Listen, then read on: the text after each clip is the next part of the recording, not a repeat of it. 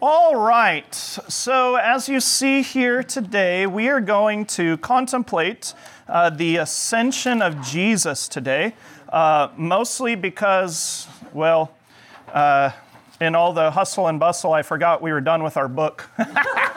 And so I was preparing a Bible study, I was starting to work on a Bible study for Galatians. I have one and I was updating it, and then I said, oh wait, I don't have a projector. So there are a couple of things going back and forth. So before I forget, my audio video guy, I need to talk to you about getting a projector.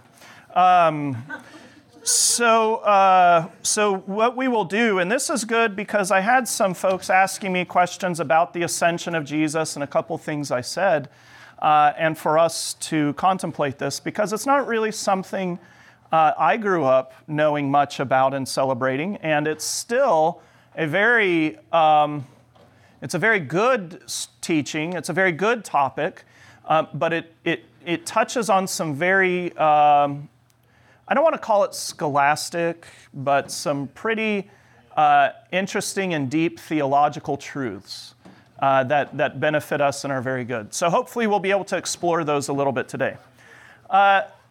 For those of you who like listening to podcasts, and even if you don't, there's a couple podcasts I wanted to recommend that you listen to. They are well worth your time, and they're both on issues, etc. And the first one was from May 5th, and on May 5th, there was a program called, there was an episode called, I think it's The Modern Church and Tithing, and some surveys that were done post-COVID on churches and Christians and tithing. And it had some interesting from the surveys, some interesting results. And it includes Lutherans and Catholics and all these sorts of things. And the Lutherans, in this podcast, he talks about how the Lutherans, they say they don't tithe, whereas all the rest of Christianity talks about, should Christians tithe, like 90%, but in Lutheranism it was like 30 to 40% said we should tithe. And that's because Lutherans typically know what the word tithing means. And it's Old Testament use.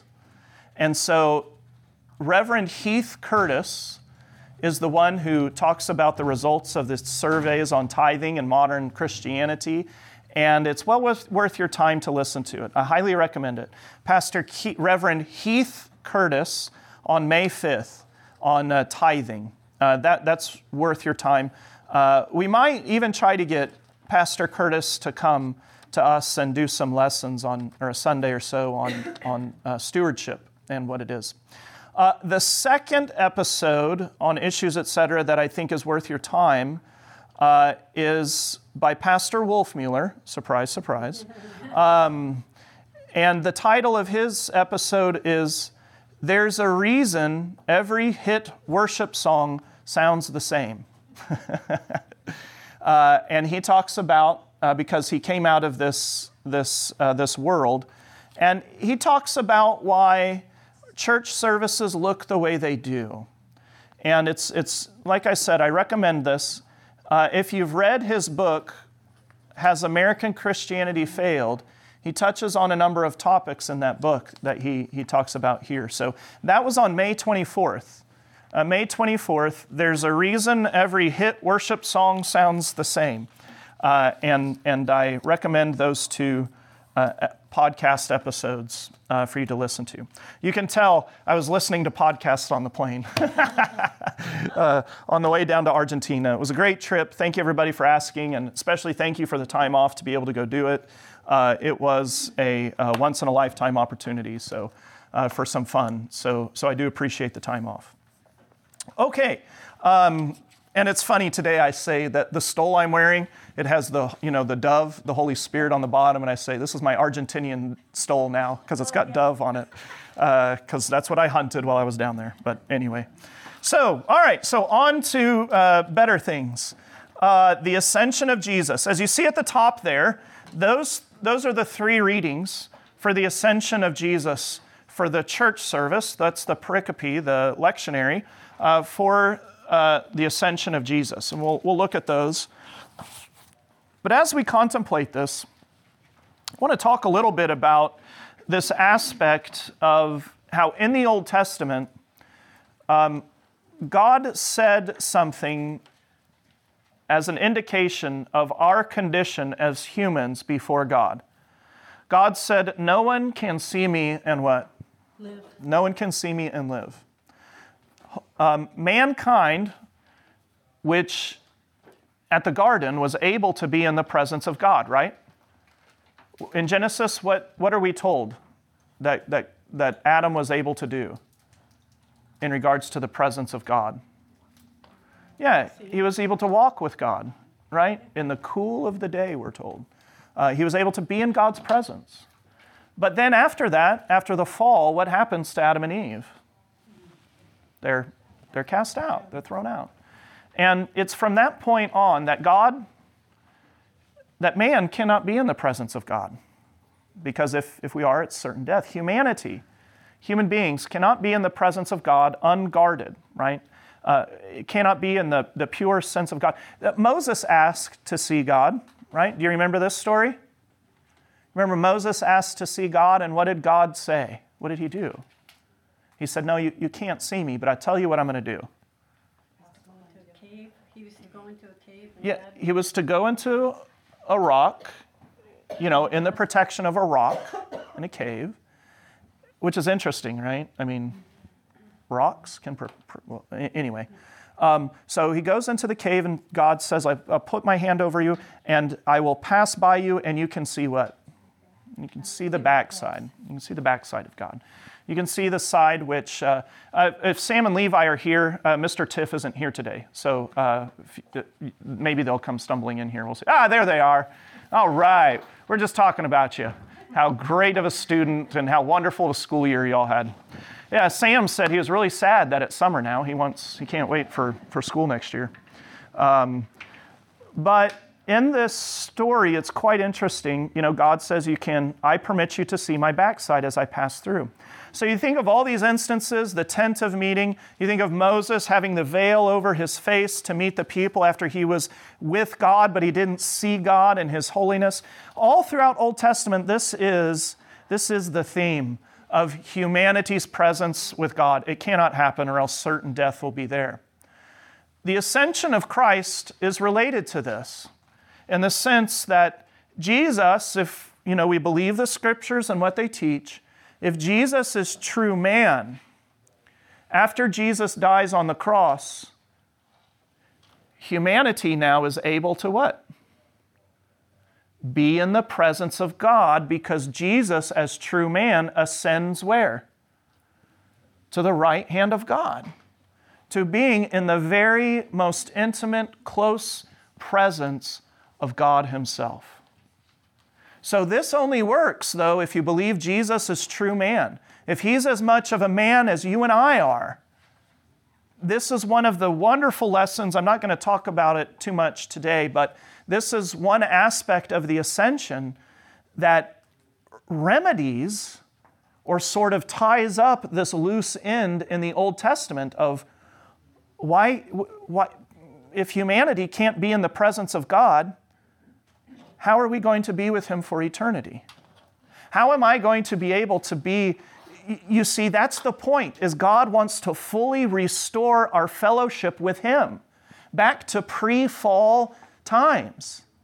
And so it takes the death of Jesus, the resurrection of Jesus, his ascension, his descension into hell, and then his ascension to the right hand of God to teach us that humanity can now be in the presence of God, because Jesus is still truly man. Now that God has become flesh, has become true man in Jesus, God is now man in Christ Jesus for eternity. This is one aspect of God that has actually changed. That previously, Jesus, before he was born, was not in the flesh. He was just Jesus. He was spirit. But then when he is born at the incarnation, that changes humanity forever. And then when he accomplishes what he does on the cross, this now gives us access to God, right? What happened to the curtain? It was torn, right? That which protected us from God, if you will, ripped. So all these things are tying up this sort of idea that man cannot see God and live. And if you think about it, God protected Moses where? In the rock. And what is Jesus? The rock, right? And Paul touches on this other aspect of the rock, right? That Jesus, if you will, is sort of our, he's not our, he's our protection, I guess you could say, from God's wrath, but he is our rock, our rock of ages, what? Cleft for me, right? You're Moses. You're in the rock, you're in the cave, and God has, by the work of Jesus Christ, now we are able to be in the presence of God, as Jesus is now fully human in the presence of God at the right hand. So that's one aspect of the ascension. And it's a pretty, I mean, this is a pretty important point that can sometimes get looked over, that Jesus is still true man. He is in the presence of God. He is at the right hand of God. He is true man. Now, why is this important? It's not just some esoteric point. It's important for the point I just made, that we will be truly human in the resurrection. Just as human as you are now, you will have this body. You are body and soul. Your body's eternal. Your soul is eternal. The soul being eternal is kind of easy, right? But your body is also eternal. And so with Jesus being in the presence of God at the right hand of God, this tells us also that our humanity has been rescued. That aspect of you that is human, your personalities, who you are, all of that is preserved by Jesus' death. And not only is it preserved, but it's also cleansed.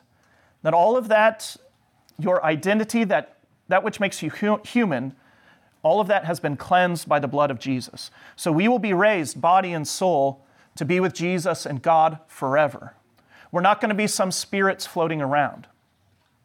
So the other reason why this is important, that Jesus is truly man and still at the right hand of God, is because this is part of the reason why some churches claim that Jesus can't be present with us in the Lord's Supper. As they say, if Jesus is still fully man, one of the intrinsic characteristics of being human is that you can only be in one place at one time. Right? And so they say then that if Jesus is truly human, then he can't be in the Lord's Supper. This is not a difficult problem, because Jesus now that he is exalted to the right hand of God, St. Paul says Jesus has power over all things. Jesus, when he says he is with us in his body and blood, he can do that. It wasn't like he made a mistake in the words of institution and said, oh, I'm with the disciples here, but once I go up to the right hand of God, I can't be with you. You see, the problem that a lot of churches and folks have with the real presence of Jesus in the body and blood and the bread and wine is because he's ascended and human.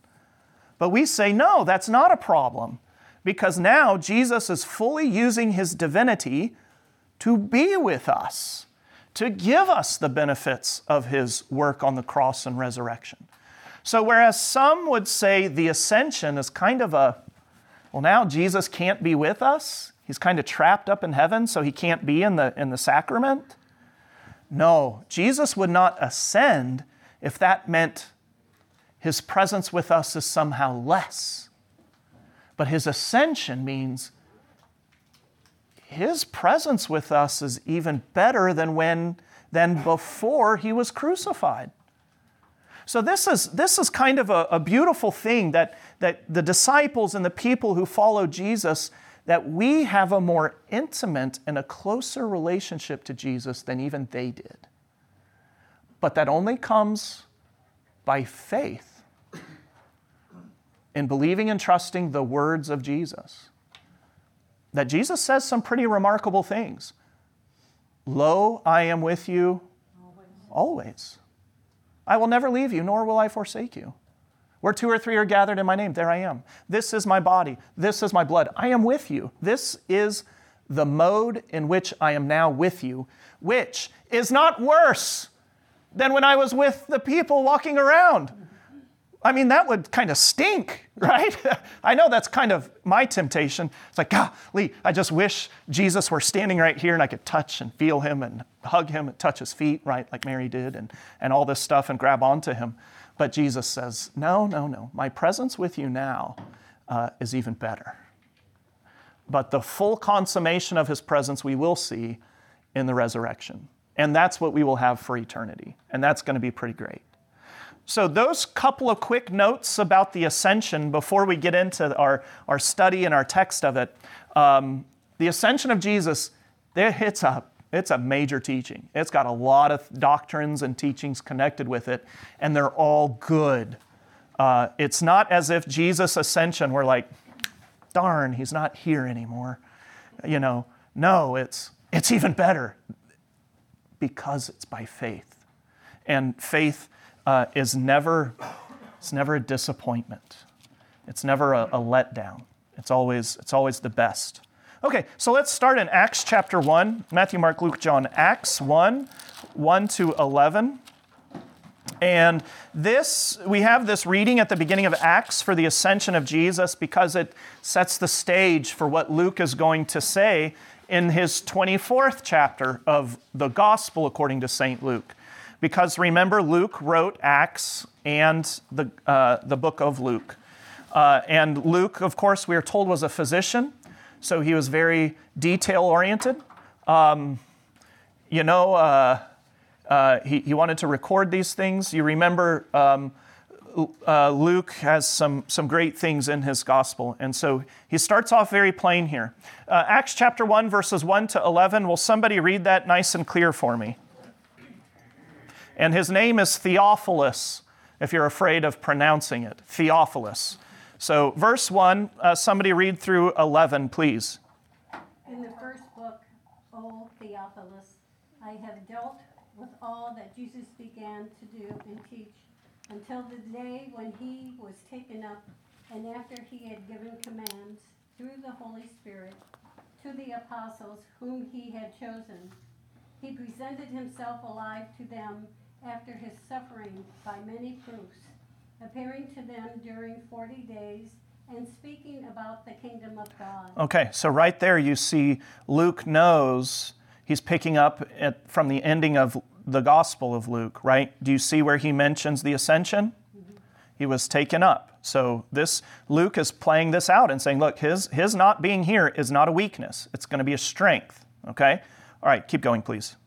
And while staying with them, he ordered them not to depart from Jerusalem, but to wait for the promise of the Father, which he said, you heard from me, for John baptized with water, but you will be baptized with the Holy Spirit not many days from now. Okay, so that's talking about what? Baptism.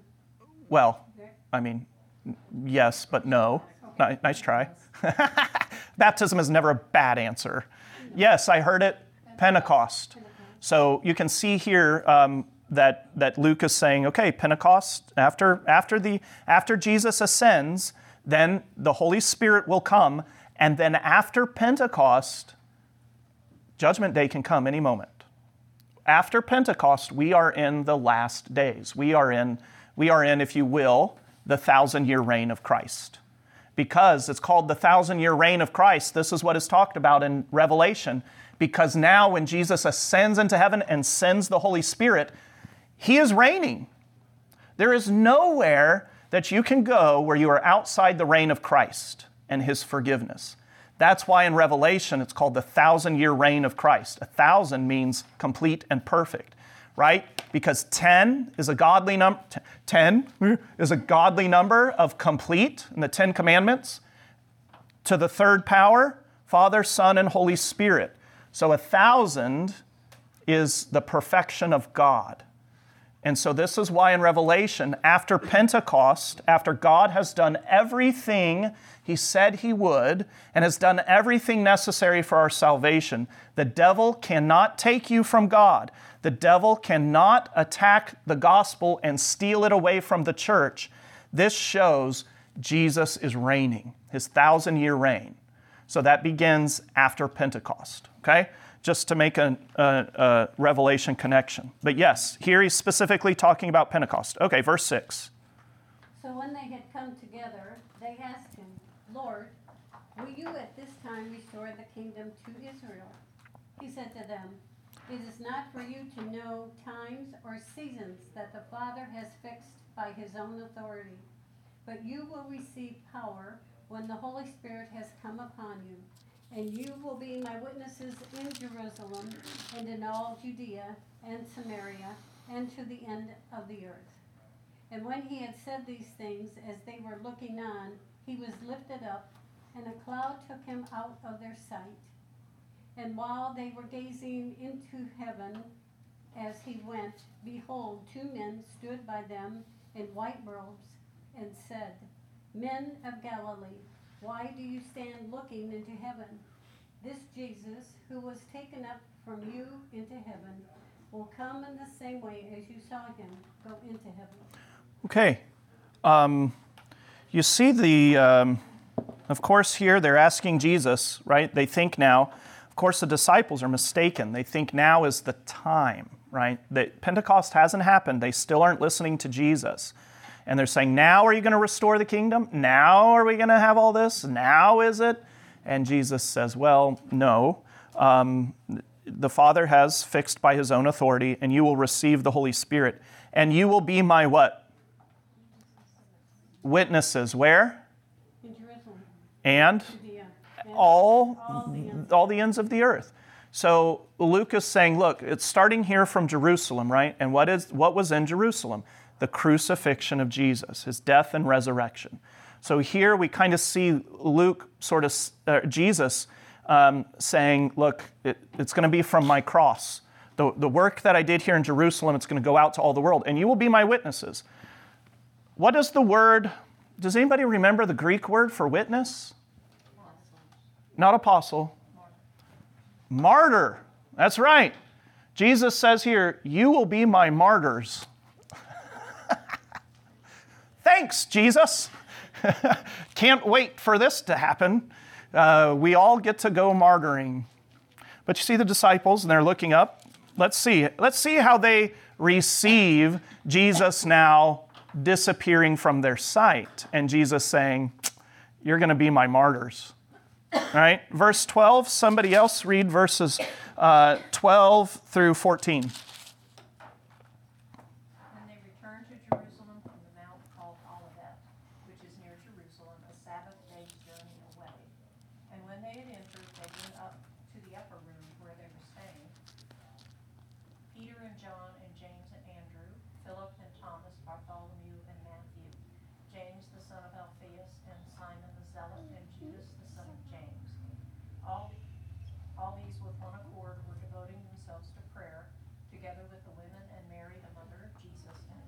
Okay, thank you. So we've seen now they are not looking for Jesus up in the clouds, right? But what are they doing? They're gathering together as God's people because they are now are trusting the words that Jesus said. They know that His ascension, His going to the right hand of God, means that Jesus is with them in this way, and that the Holy Spirit is yet to come, Pentecost.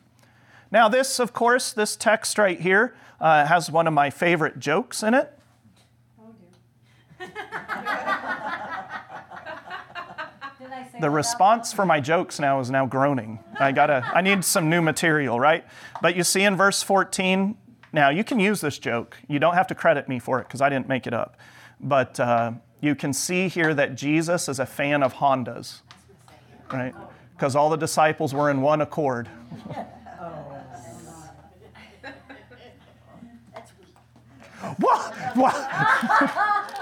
Well, you come up with a better one. All right, very good.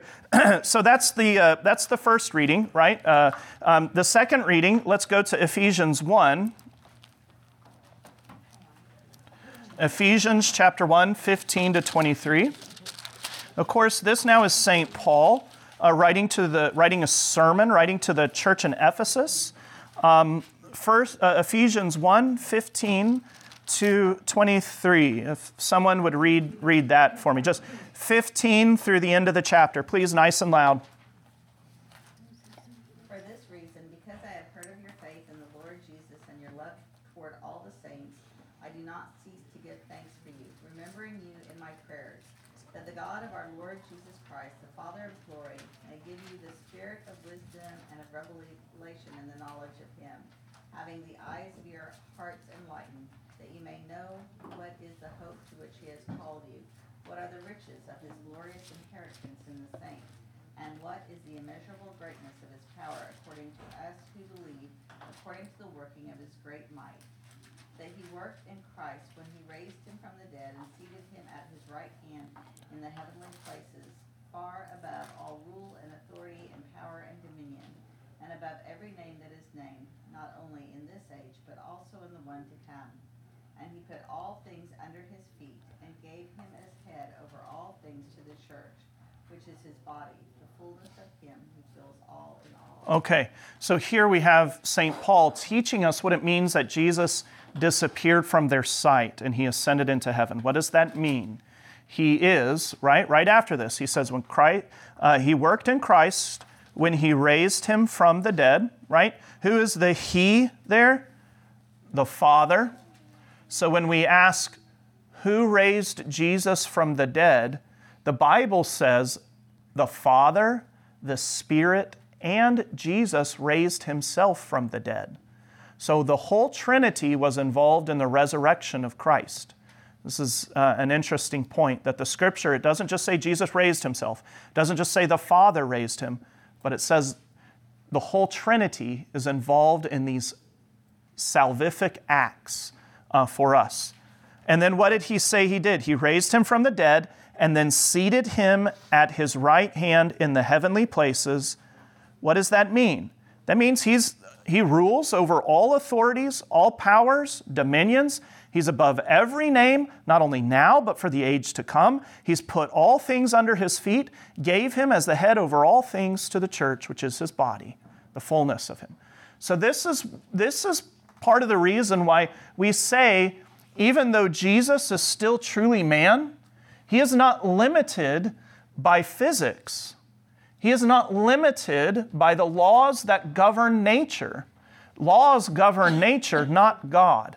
So if Jesus, who's still fully human, says, I am at the right hand of God, I am also in the wine and bread, if he says he can do that,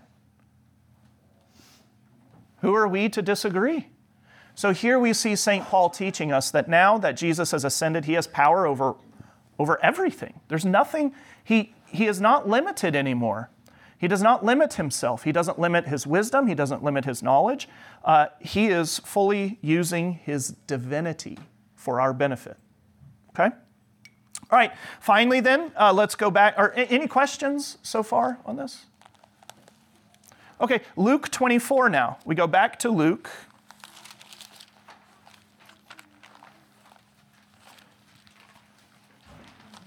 This is great. I love this. Luke 24, and we're going to start in verse 44. All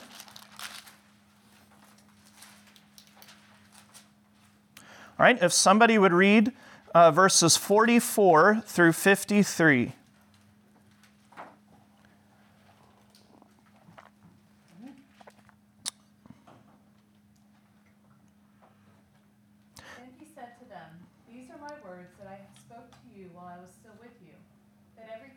About me in the law of Moses, and the prophets, and the Psalms must be fulfilled.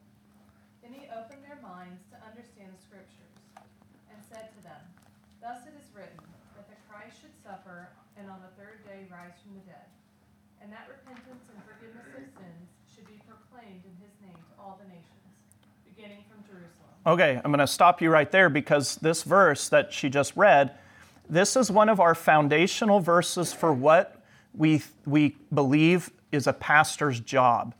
That when you go listen to a sermon, this should be the content, right? What does Jesus tell them to do?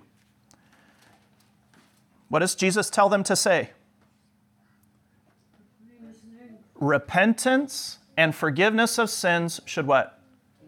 Be proclaimed in His name to all the nations. So you see the content there, right? Repentance, which if we wanted to use another word for that, we could call it the law, right? Because that's what the Holy Spirit, He uses the law to teach us repentance. And then what's the second aspect? The gospel, the forgiveness of sins. So this verse, these are Jesus' instructions about what should be preached. I could, any Sunday, I can stand up there and tell you, all kinds of, not that my life is that interesting, but, like today, I could have just stood up there in the pulpit and talked to you about my trip to Argentina. And it could be interesting, maybe. I mean, a lot of you are asking about it, which I appreciate and is great. But my job is not to teach and talk to you about my adventures or things that I do. We believe that pastors have a specific charge to preach law and gospel, because these are the means by which the Holy Spirit works.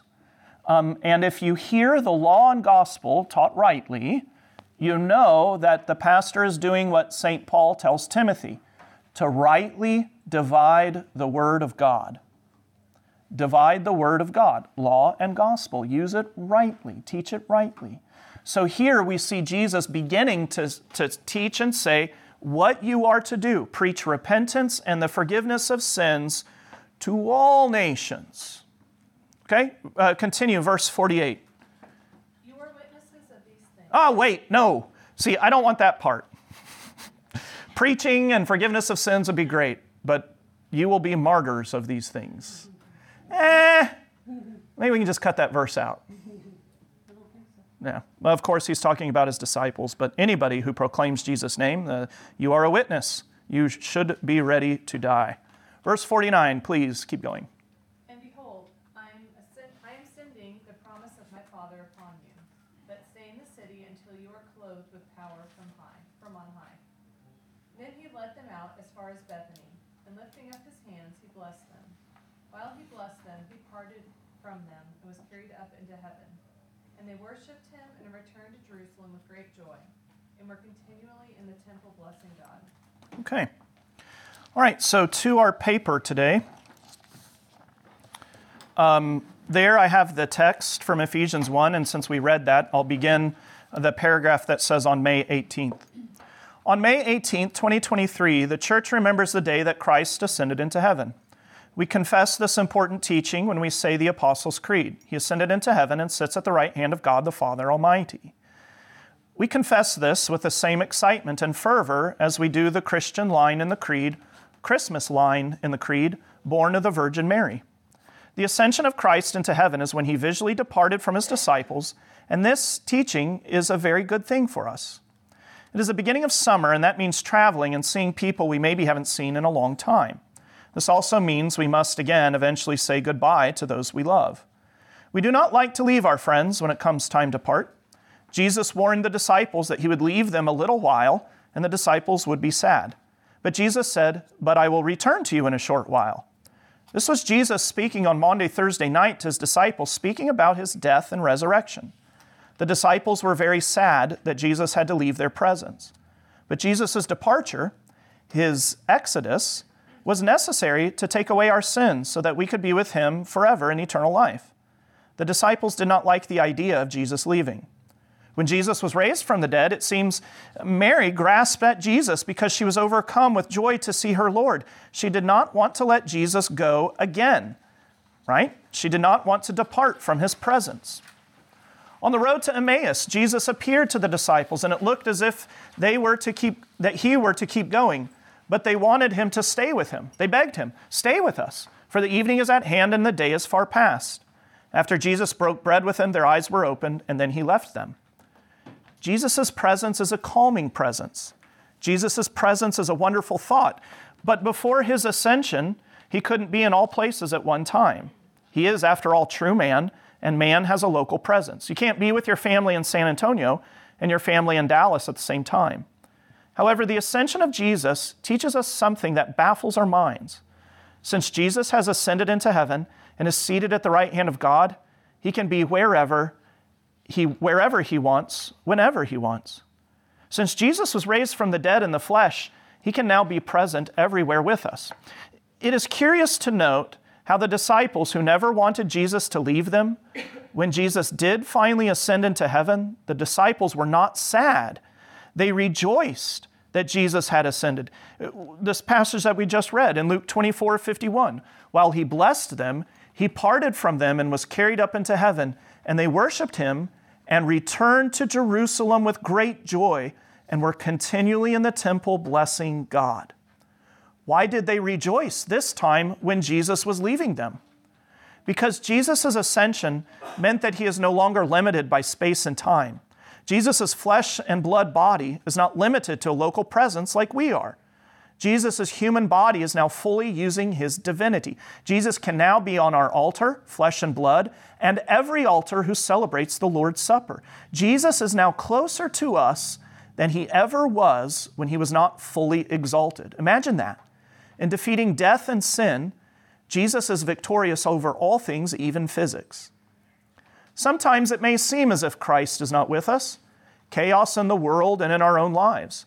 The Christian faith is no longer seen as a reasonable faith. It can sometimes appear as though Christ is gone from us. But we are called to walk by faith and not by sight. Jesus never promises us we will not face refinement and suffering. Quite the opposite, really. In fact, your suffering is a sign that Jesus is trustworthy. Christ takes it even further, though. We will see suffering, but we will also see in the end how our suffering was good for us. That's hard to see right now, but Christ makes some pretty big promises for you to believe in so that we would see his glory. The ascension of Christ is an article of the Christian faith. It's something that we believe because it doesn't make sense to our logic and science. You cannot test the promises of Christ in a laboratory. Jesus now promises us, I am with you always, even to the end of the age. The ascension of Christ teaches us that Jesus isn't just an idea that stays with us or some hyper-spiritual experience he wants us to draw on. Jesus' ascension points us to his word and sacraments for his presence. This is a true promise for you whose sins would separate us from God for eternity. But because God loves the world, he sent Jesus to be crucified, dead and buried.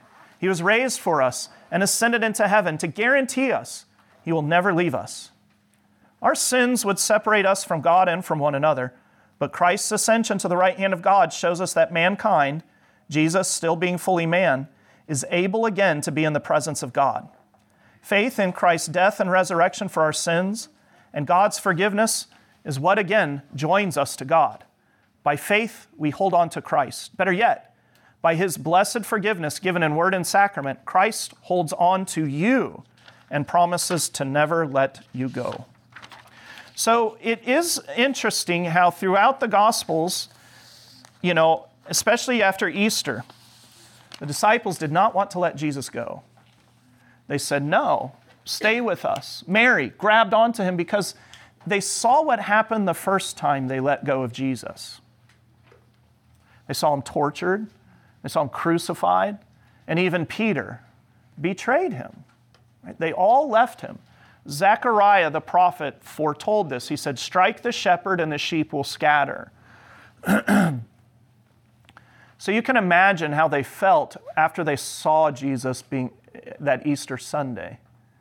He said, I ain't doing this again. I'm not letting go. But then, Jesus tells Mary, he says, let go of me. You can't, don't grab onto me. He tells Thomas, which is interesting, but he does tell Thomas to grab onto him, to feel him. Curious. Jesus then finds them on the beach as they're fishing that post-Easter time. And they see Jesus and they come to him and he's cooking fish on the beach. And to show them that he isn't a ghost, that he's still man, what does he do? He eats the fish. He says, look, I'm still a man. I'm eating fish. A spirit doesn't eat, right? Right? That Ghostbusters, right? You remember the first Ghostbusters back when it was good, right? And Slimy, what's his name? Is it Slimer? Slimer, yeah. Yeah, my cousin he loved Slimer back in the day. And, Slimer's sitting there eating all that food, and what's it doing? Just going right through him and falling on the floor. He's like, "Arr!" Jesus, he eats the fish, and he says, look, I'm still a man. And I'm still a man, and I'm here for you. And so then when Jesus ascends, it really strikes me. It's one of my favorite things. The disciples don't say, don't leave us. They aren't sad that he ascends to the right hand of God. But what does it say they do? They return to Jerusalem with what? Joy. With joy. It's a strength of the Christian faith that Jesus is not physically present, which is the opposite of what we're tempted to think. It turns it upside down on its head. But like I said, this requires faith. It is offensive if you don't have faith, right? This year I heard, it was a news story or a meme or something like that. Maybe it was from the past, but I just remember seeing it after this Easter, during the Easter season. There was somebody bragging about how, we have the tomb of our great emperors, right, who they think were divine. And then they talk about having the tomb of their, all these religions, the tombs of their great leaders, their prophets and whatnot. And they say, Christianity can't show us the tomb of Jesus, right? As if that's a bad thing. And we say, exactly. There is no tomb. You show us a body and we'll talk.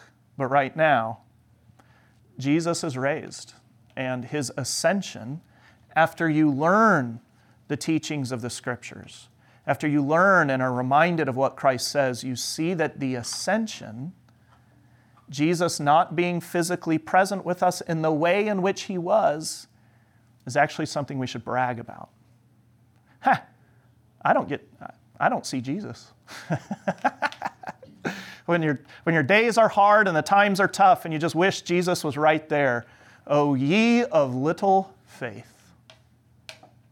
It's pretty cool. So this is why the church has celebrated the ascension as a major feast. I don't know if I want to call it a major teaching. Yeah, we'll call it a feast. A major doctrine and something that is in the creed, right? The church has confessed this right alongside Christmas, right alongside Easter, right alongside Pentecost, the ascension of Christ. Because when we celebrate this and when we gather together, we are saying everything that Jesus said has come true. He is present. He is here with us.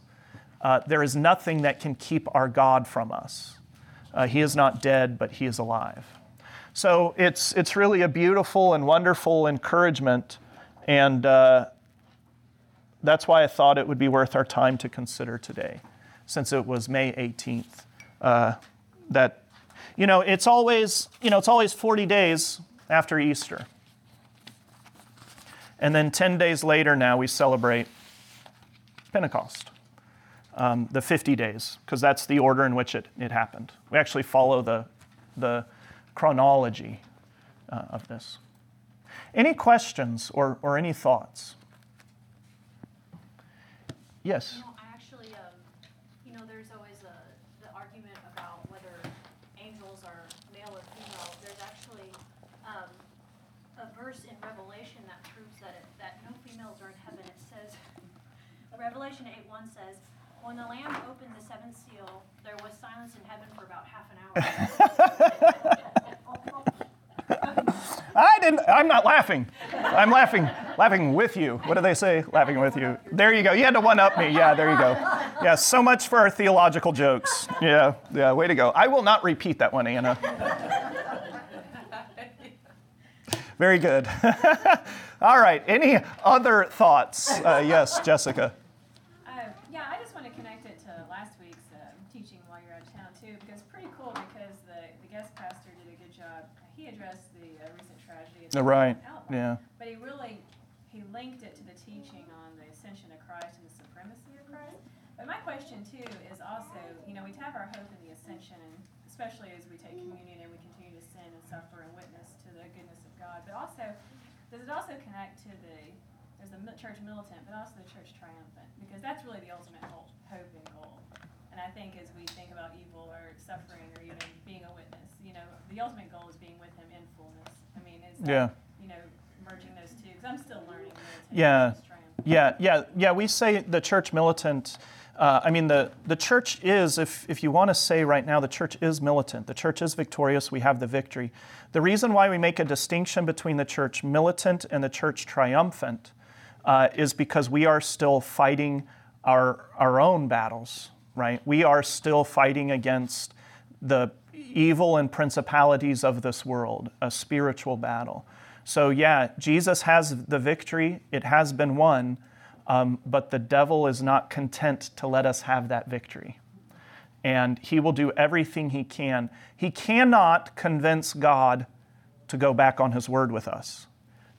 The devil was thrown out of heaven. God doesn't hear any of the accusations of the devil.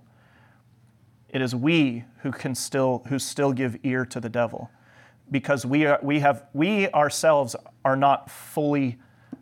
We have not run our race.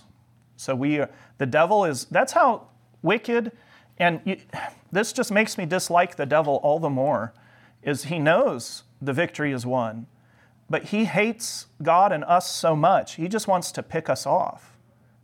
He knows his time is short, and that's how much he hates us. He knows he's lost. It's kind of like when you watch a game, an athletic game or football, and the team, a team is getting whipped, and everybody can see they're losing, and then they get chippy, as we say, right? And that is really pathetic, right? Everybody kind of groans, oh, they didn't have to do that. Bad sportsmanship or whatever, it's really low. But that's really why we call it now the church militant, is because we're working against the devil who's it's really, really ugly. He's lost, and he just wants to peel us off because he hates us. He doesn't want us to enjoy the peace of not having to fight this battle.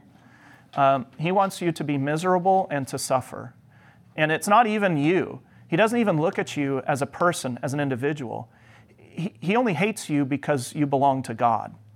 And you're just a means, he thinks, to upset God. And that's pretty bad. So this is why, senseless violence like this, I think it's very good to consider this and to keep that in the forefront of our mind. It really is senseless violence. The devil has no purpose. At random violence, that's why it's so bad and it hurts so much. It's because there's no purpose. Because wickedness doesn't even consider us a person. Nothing even worthy of contemplation. So we call it now the church militant because we are still running our race. The church triumphant, you've made it. You've finished it. And we will all be in the church triumphant when Jesus returns. Does that answer kind of the question? Yeah. Yes? And yet, wouldn't one of his purposes in doing that kind of thing, though, to pick people off? Because when people see that kind of thing and they view it as senseless violence, there isn't a sense in the sense that it's good that it happens. Right, yeah. But yet it could pull people away from God, because people say, my gosh, if this kind of thing happens, that end-old, ages-old question of how can there be a God and this kind of stuff happens? And so I think it serves to weaken people's, well, first off, they may not have faith in the first place, or just to pull people, to keep separating people from God and not to be able to allow the Holy Spirit to work with them, because they say, oh my gosh, I could never possibly believe in God who would let this happen. Yeah.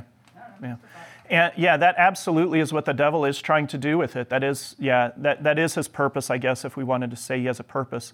But even then, our favorite Bible passage, Romans 8:28. God says then, I'm saying this in agreement with you. God says he will even use the devil's senseless violence for the good of those who believe. For those who do believe. For those who believe. So for the people who don't, it Right. serves as a chasm to keep them from coming coming Yep. to God, right? Yep. And the Holy Spirit, and that's what the Holy Spirit does.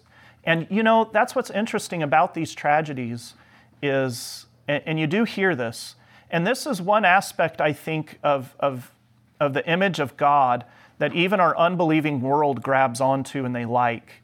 Because what news stories after this tragedy, what do they then start to report or try to? They try to tell all the good stories.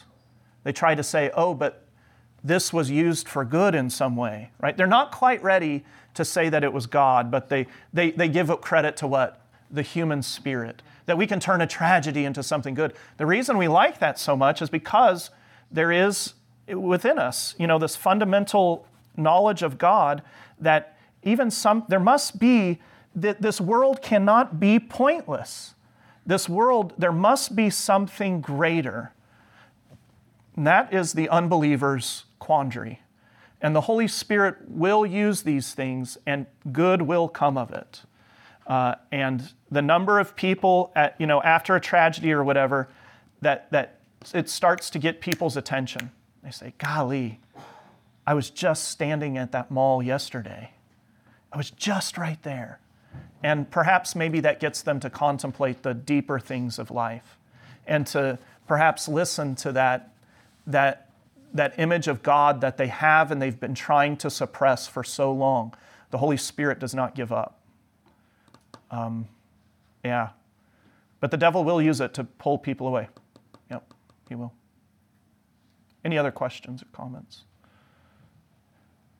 Okay, very good. Let's close with prayer.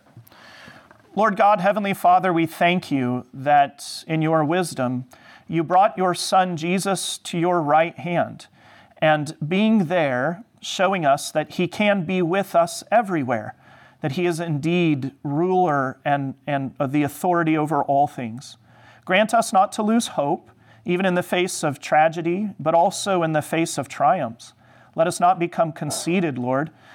Grant us that we would remember to give you thanks for all things. As unworthy as we are, your mercy knows no bounds.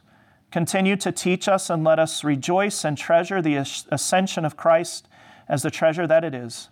Prepare us now for Pentecost, for the readings and the recollection of your faithfulness in all times, not only on the day of Pentecost, but also even now. We pray this in Jesus' name. Amen.